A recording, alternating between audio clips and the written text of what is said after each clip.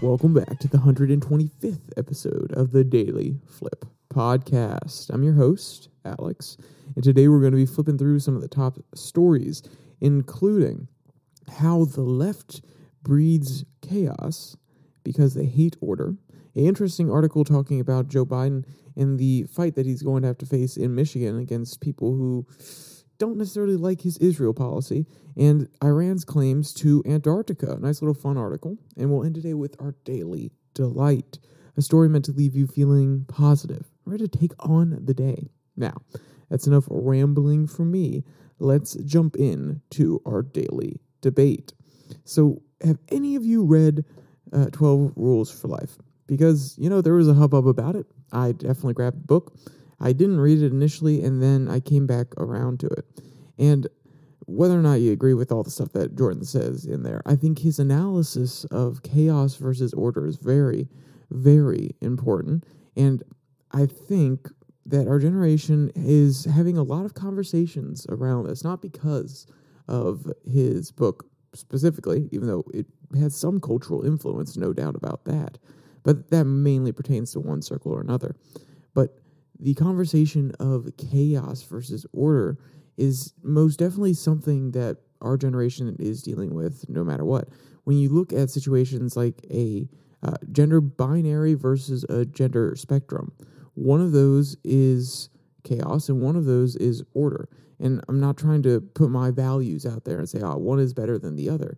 But when you have a gender spectrum, when you have something that can have anything in between, essentially, where, let me use a nice little math term. My teacher said I would never use math, but there's something that they always talked about, which is in between 0 and 1, there is an infinite amount of variations on how you get from point 0 to point 1, whether it be 0.00005111.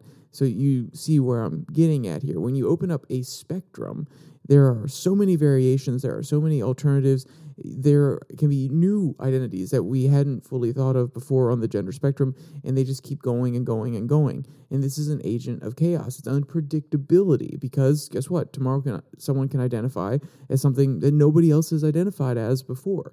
So, chaos. Gender binary, no matter how restrictive you think it may be, order. You got one or the other. And these sort of conversations are happening all across. They've always happened in human society, but especially in an age where information flows so easily and you can get alternative perspectives and you can be confronted by all these different ideas, and bad ideas can spread faster and good ideas can be trounced out. This is an era of chaos more than any other. So, what do you think about this idea of order and chaos within the world? Do you think we're getting more chaotic? Do you think we're getting more orderly? Some aspects we may be getting more orderly, some we may be getting more chaotic. Throw your comments in the comment section down there. I'd love to hear what everybody has to say. I know this was a bit of a longer daily debate, but I felt like you needed a little bit of context before we jumped in and give you a chance to kind of develop your feelings about the matter before we get into an article that comes from a obviously conservative outlet in the Daily Signal. And the headline here reads, "The Left and Chaos." So this is more of a descriptive piece, not really a prescriptive piece, but let's see what the author has to say. "It is impossible to understand what is happening to America and the rest of the West without understanding the most dynamic ideology of the last 100 years, leftism. We need to begin with the understanding that leftism or progressivism and liberalism are not only not the same ideologies, they are in fact opposed to each other on virtually every major issue." And hey, this is an important point that definitely gets conflated or glanced over nowadays, and then leftism and liberalism get conflated, just like right nationalism gets conflated with MAGAism, and MAGAism gets conflated with conservatism in general. So yeah, we definitely live in a era when there's so many different topics, there's so many different groups that we need to simplify some things. So if you're a deficit hawk and you want to see the wars in other countries stop, and on the right-hand side, and then on the other side, on the right-hand side, But in a different category, you're a person that's okay with Social Security spending, and you just have a really, really U.S. first policy when it comes to where our aid is going. Or maybe you're a person who wants to heavily tariff other nations when it comes to getting their goods into the United States because you feel as though there's a trade disadvantage. All of these are different brands of conservative, but if their language is strong enough, everybody gets thrown into, they're alt-right, they're far-right, rather than breaking it down and saying, no, one is a neocon, one is a deficit hawk Republican, and another is a America First economic Republican. Or just like on the left, when you have people who are classically liberal, who want free markets, they want as much liberty and freedom for each individual, and that means that they can do as they would please, devoid of whether or not there's any moral judgment there, classical liberal. You have your more left liberal, or I would say welfare liberal, who wants to expand a lot of the welfare programs and ensure that the government is standing in for people who are in terrible situations that they can't necessarily pay their own way. Or you have the leftist liberal, who is outright okay with the government directly getting involved with people's lives and mandating which way certain things need to go. Just like the Warhawk Republicans saying, hey, no, we are going to this war and you taxpayers are going to fund it. These sort of, they're not analogous in that they believe the same thing, but the amount of government involvement definitely is very close, or at least can be comparable. And the point here is they all just get lumped in to liberals. They just all get called leftists. These terms get interchanged. So the fact that the author's trying to break this down and have two separate definitions is very, very helpful. And when I say it's helpful, I'm not saying, yes, we need to absolutely 100% distinguish between them. No, what I'm saying is, if you want to generalize and just call everybody the left, sure, go right ahead. But when having specific value conversations, you really do have to peg in on this, because liberals who, when you start saying, hey, the leftists want to do this, this, and this, and some liberal says, no, I don't want to do that, it kind of undermines the conversation, and it either makes them feel defensive or makes you look stupid for not necessarily understanding where to start the conversation. So you should probably ask, hey, where do you stand on this? And then you can categorize them in your own mind. You don't have to say it out loud like, oh, so you're a social liberal, but an economic conservative with faith-based values and morality. Like, you don't have to spell it out all the time. But at least having these different categories and understanding all the different subsections, it's hard. It's annoying.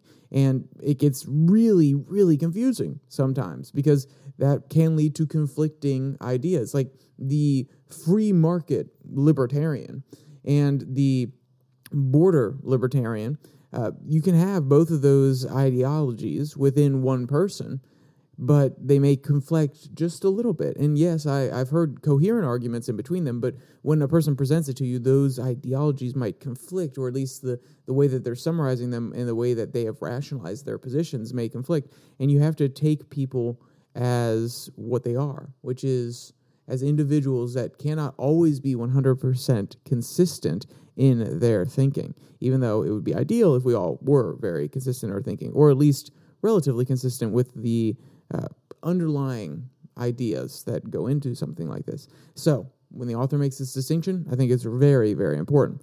Let's jump to the part where he actually describes what each is. Leftism and liberalism only have two things in common. One is belief in a big government, which, given that individual and social liberty decline as the state grows, is a significant similarity. The other left liberal commonality is antipathy to the right. This is even more important than commitment to big government issues, because it explains why liberals vote for leftists, despite the fact that liberals differ far more than these left-wing positions than the conservative positions. And I think both of those tap into something very, very important. The left's idea of, hey, we're going to play team ball. That is a very true fact. I would say that if you're going to look at the House and you say, okay, which of the two parties currently in power is going to vote more as a bloc on average? It will be the Democrats. And the reason they're willing to play team ball like that, one, because they have an innate sense that they really want to win and they want government to expand and function and be more involved in people's lives.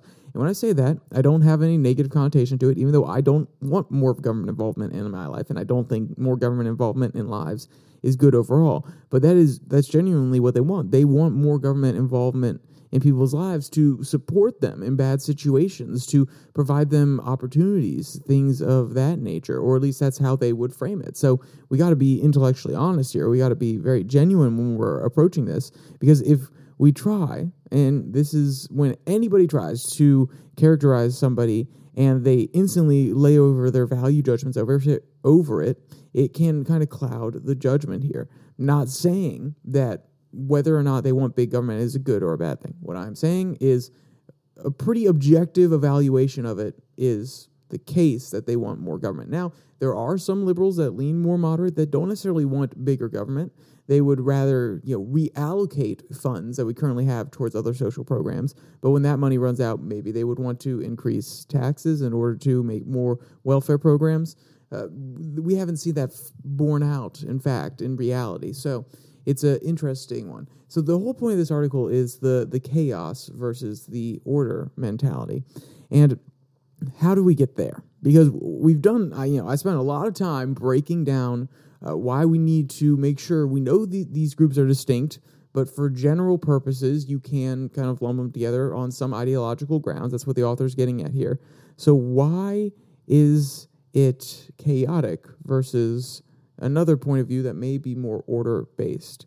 Quote, so two liberals do not believe that capitalism is evil, that America is systematically racist, and that all whites are racist, and that Israel is evil in the Middle East, and Zionism is racist. So then, given that those leftist positions are destructive as they are absurd, how are we to explain leftism? This question has preoccupied me most of my adult life. I'm honestly going to skip this part because he just talks about his history. He studied a very, very, very niche topic of leftism and how it presents across human society at Columbia.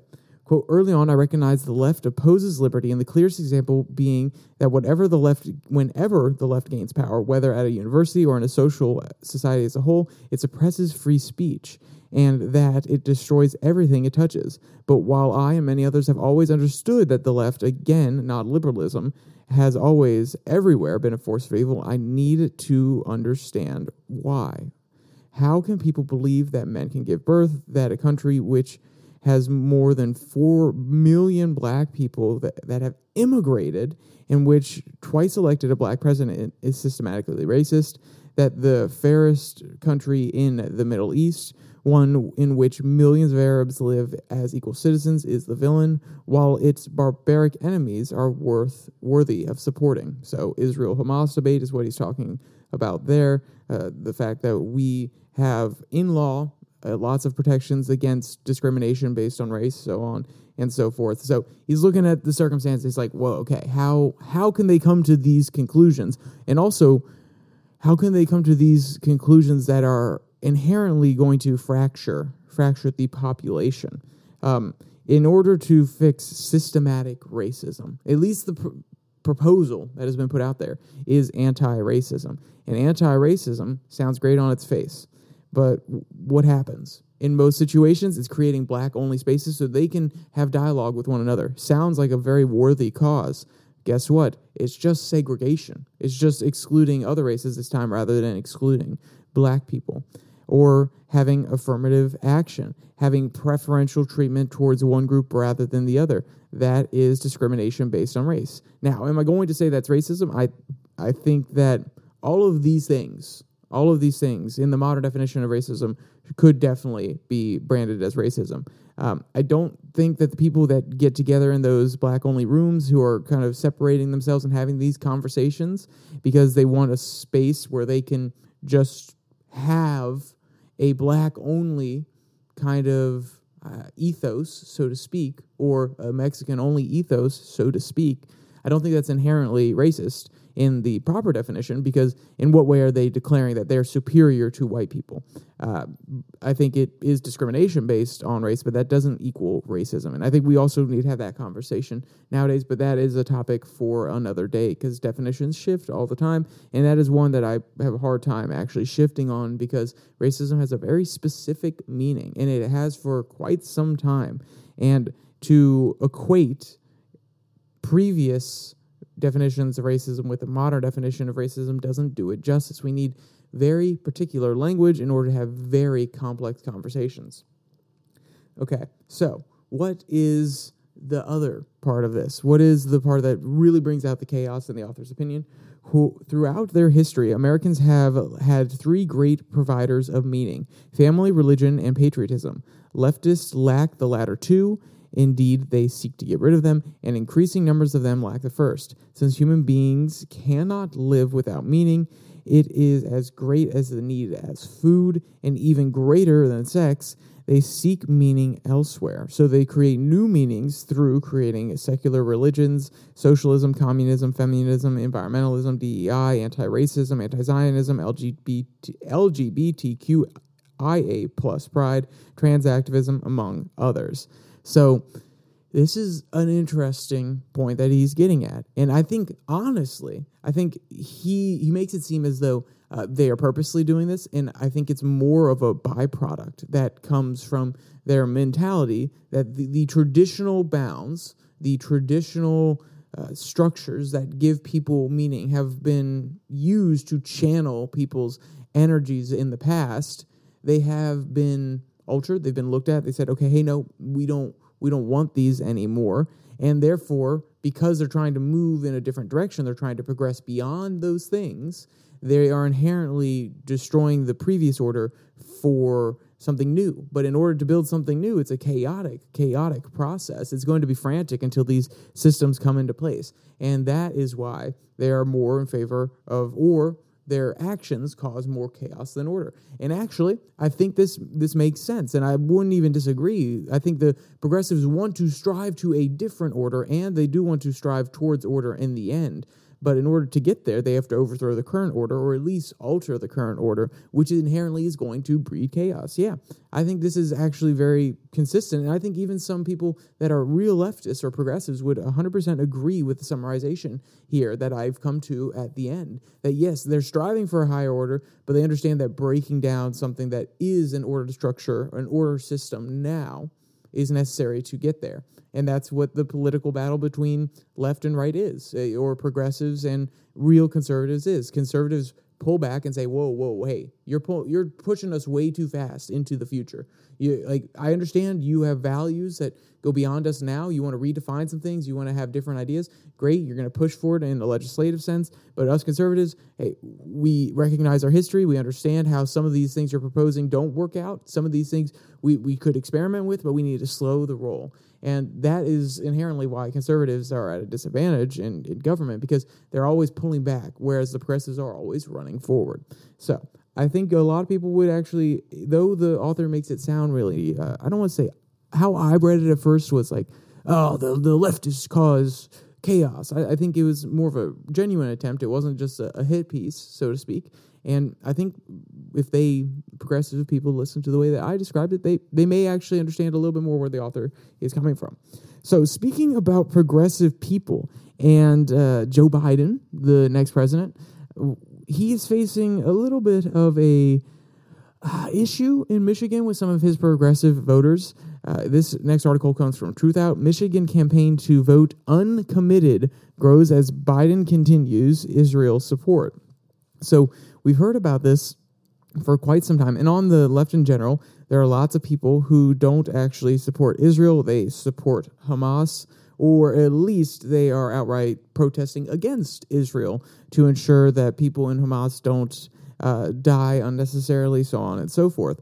And there's a large population of Arab Americans in Michigan. Dearborn, Michigan is a great example. There are lots of pockets of Muslim or Arab Americans throughout the United States, so this is not the only place that he has to have these serious conversations and try to appeal to them. But Michigan is a very key swing state, and that's why it keeps getting the attention from the media. Because if you're a person trying to highlight why Biden's going to have a hard time, like the Republicans, then you're going to want to call these sort of things out. You're going to say, hey, he's going to have a tricky time in Michigan with these Arab voters, whether or not you agree with them. And if you're a progressive pushing a certain policy, or a person who's pro-Hamas, or at least pro-Palestine over Israel, you see, look, even then, I fell into the talking point of, if you're pro-Palestine, you're pro-Hamas. Yep, it's just something that I've heard so many times over the course of the last few months. It just kind of slipped in, and that's something that we need to have a different conversation about. We need to be hypervigilant, or at least I need to be hypervigilant of those sort of things, because we're not actually talking about that today. We're talking about voters in America that support a certain ideology and how it's going to affect Mr. Biden here.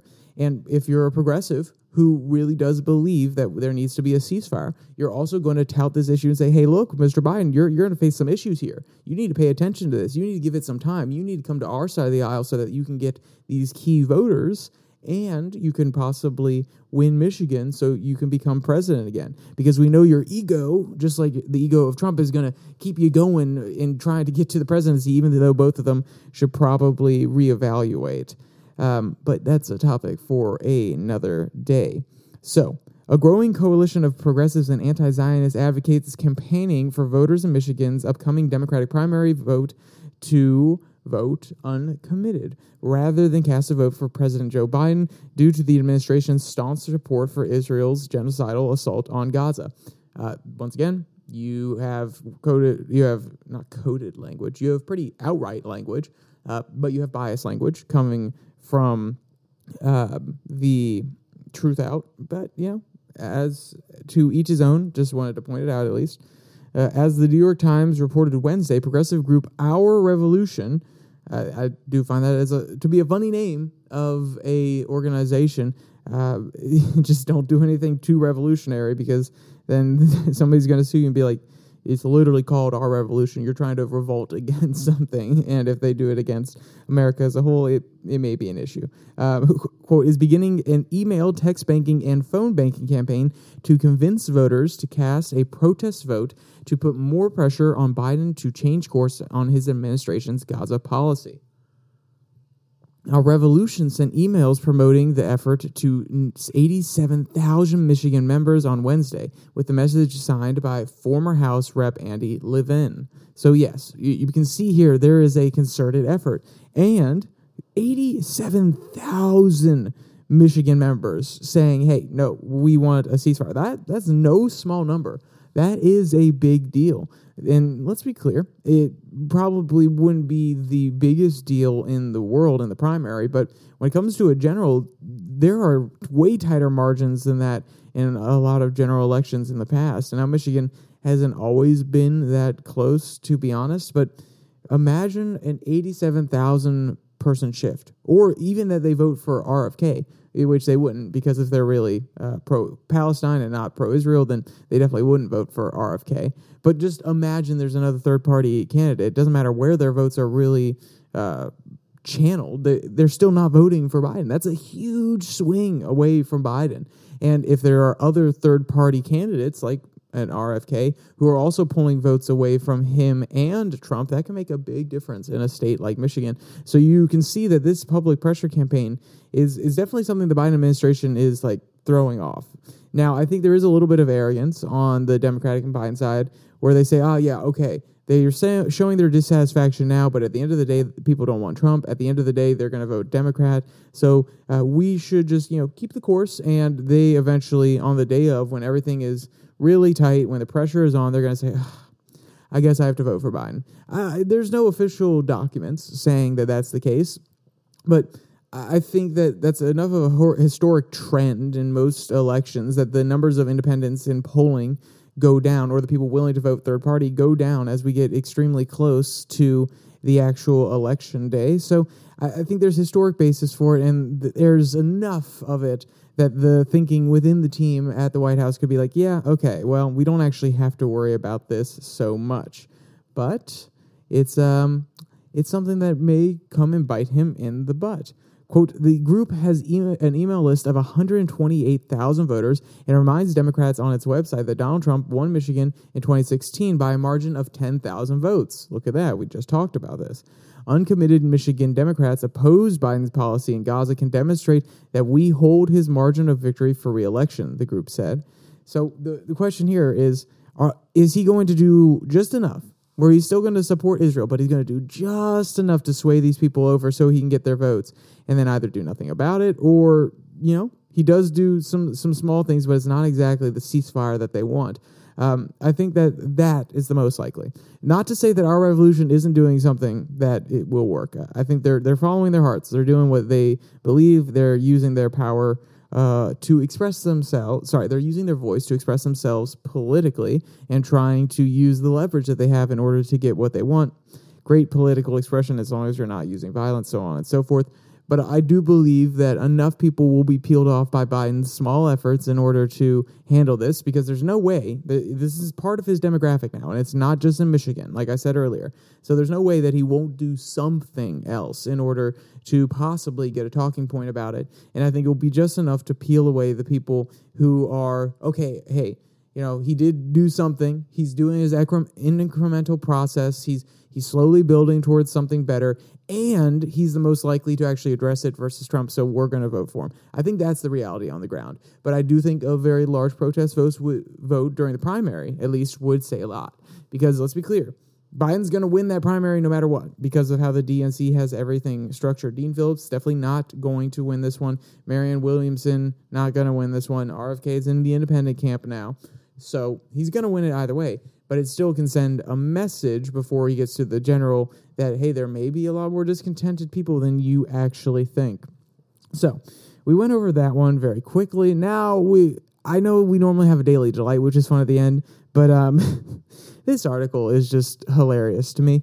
It comes from Fox News. Iran declares Antarctica its property in direct challenge to Biden global treaty. So I can't tell if Fox News is trying to say Iran has expansionist policies, and that's why they're bringing it up. I don't know if they want to bring it up to expose Joe Biden's weakness. Maybe it's a little bit of both. But when I read it, I was like, okay, this is like China claiming we are a near North Pole, which is a near Arctic state, and that's why we should have rights to some of the water up there. And Canada, the U.S., and Russia, Finland, Sweden, Iceland, Greenland, so technically Denmark, they're all there like, yeah, sure, China. This is Iran calling this their territory is absolutely laughable. Now, should we be aware that Iran has made these claims? Yes. Thank you, Fox News, for bringing us this article. But the fact that we took it even close to seriously is hilarious. And you may be thinking, oh, you just read the headline. No, I did read the article. They just talk about how the treaty is structured and how it could cause some issues, but it probably won't cause any issues because it's Iran just blustering, even though they do have some expansionary policies where they're trying to influence places near the Panama Canal so that they could have influence over trade and things like that. And the Arctic's already basically split up. There's been a treaty with, let me make sure that I get the exact amount of nations correct. I do believe that it is 13 as of this moment. Yes, it is 12 signatory nations that have a treaty that kind of divvy up certain locations on the Arctic. And I'll be honest, if Iran wanted to argue, well, hey, all these states, they don't necessarily have any area close to the Antarctic. I mean, one of them is Finland. So Norway. And I don't necessarily think that Norway is right there next to the Arctic. And by don't necessarily think, I mean, I know. Then again, I did mix up Finland and Norway, so maybe I don't know anything. But Norway is definitely not near the Antarctic, and yet they have a claim. But the argument would be, well, yeah, but all these people explored it first. They actually sent teams down there in their official capacity, or at least in some sort of capacity, like a private team that was authorized to use some government resources and therefore to claim territory, so on and so forth. Iran wasn't there. So if they wanted to make it on that basis, they can't. If they wanted to make it on a proximity basis, they can't. It is a laughable article, but I do think it's worth a good read because you can see the bias from Fox News. You can also see why it could be a legitimate threat if you're towards that disposition, and if you're not, you could just have a good old laugh at Iran's claims. So let's jump to our final article that is actually our daily delight, and this one comes from Parade Pets. Cat's dramatic attempts to capture party guests' attention deserves an Oscar. And I don't necessarily know if I agree that it deserves an Oscar. Maybe a Caesar. Yeah, I'm going to give that a second to sink in. Caesar's cat food. Okay, never mind. It was a terrible, terrible joke. But my point being, let's read a little bit from here and see what is so dramatic that he deserves this prestigious nomination for an Oscar.